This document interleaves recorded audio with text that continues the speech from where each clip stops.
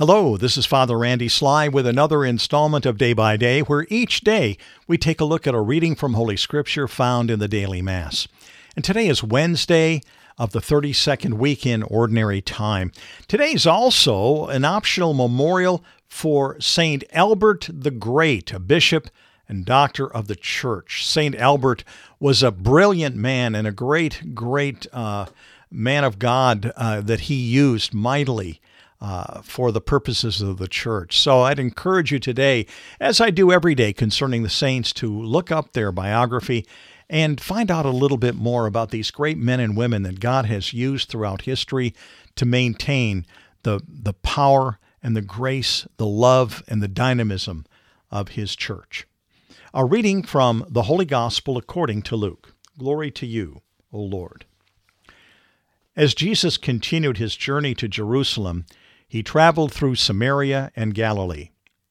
As he was entering a village, 10 lepers met him. They stood at a distance from him and raised their voice, saying, "Jesus, Master, have pity on us." When he saw them, he said, "Go show yourselves to the priests." As they were going, they were cleansed. And one of them, realizing he had been healed, returned, glorifying God in a loud voice. And he fell at the feet of Jesus and thanked him. He was a Samaritan. Jesus said in reply, 10 were cleansed. Were they not? Where are the other 9? Has none but this foreigner returned to give thanks to God?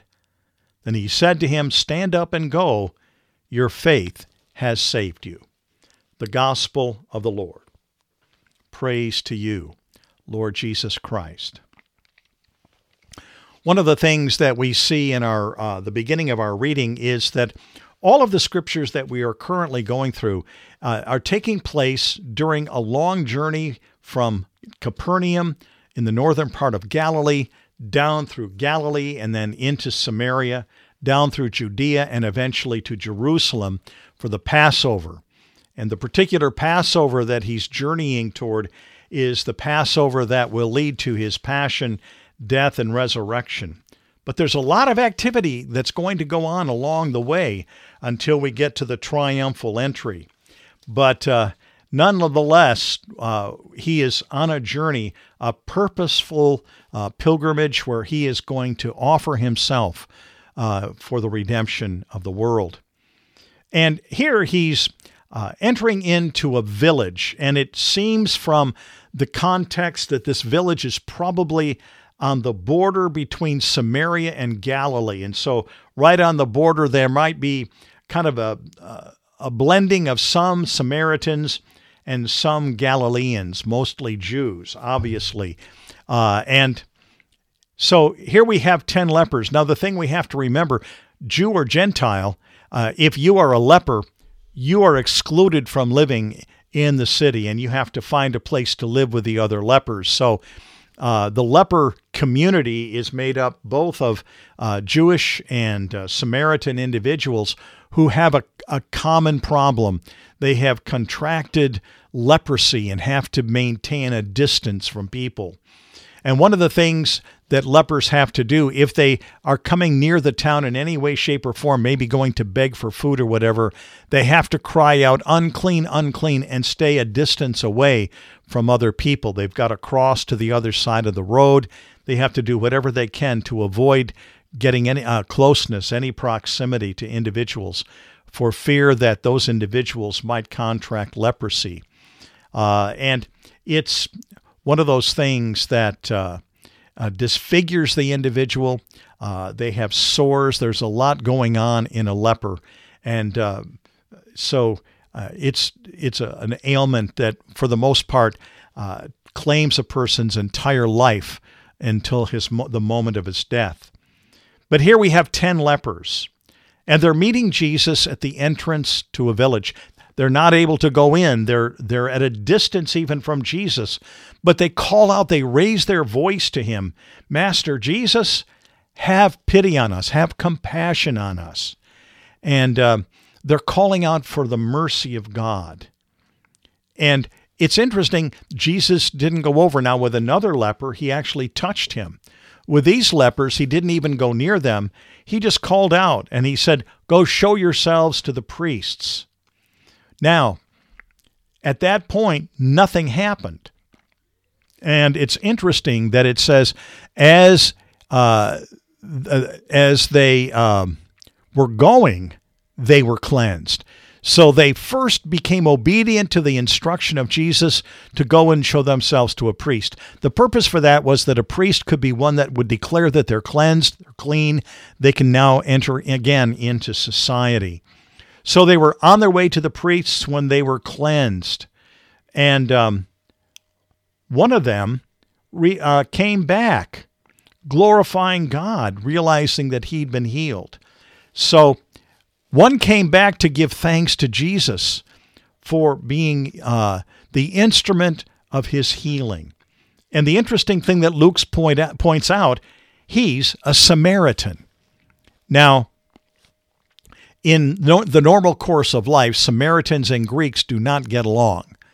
And so the Jews do not like the Samaritans because they have intermarried. They used to have some of the Jewish tribes as a part of their lineage, but they'd intermarried with the others from Samaria, the Gentiles that lived in that area.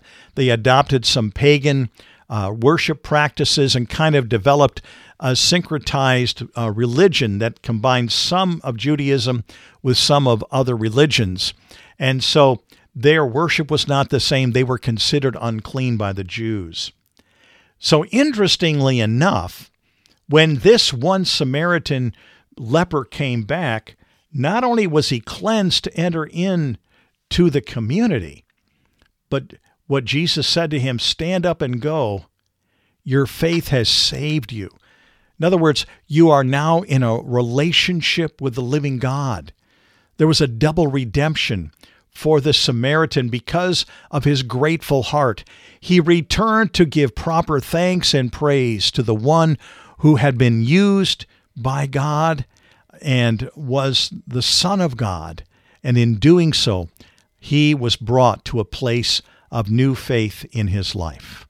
So may the words of my mouth and the meditation of our hearts together be acceptable in your sight, O Lord, our strength and our Redeemer. Amen. You know, one of the things that I often talk about when we have scriptures relating to leprosy is that while we do not have physical leprosy, that for the most part, I mean, there are still a few cases in the world, obviously, but it's not something that's a part of the normal course of life. But all of us can have an internal leprosy where that deadness of life can really be on the inside. One of the things that's characteristic of a leper, for example, is that their nerves are deadened and they cannot feel pain. For example, a leper, if leprosy has spread to his feet, the nerves are deadened. Not only does he have sores and wounds, but he also can have other things happen where he can actually step on a spike or a thorn and not even know that it's pierced his skin, so he can have infection that can begin to set in, which can lead to death. Well, the same thing can happen to us. We can have spiritual leprosy where we can develop a callousness of heart, and we can begin to participate in things that give us a deadness to our life. And that can be brought back be brought back through confession. As we go to confession, it's the place where we can find that healing, that grace that Jesus offers to those 10 lepers for their physical leprosy. For our interior leprosy, we can find that same healing at the time of absolution. That when we are absolved, new life comes into us and we are cleansed. However, we ought to go to thanksgiving. Well, that's what the Eucharist is. That's what the Mass is.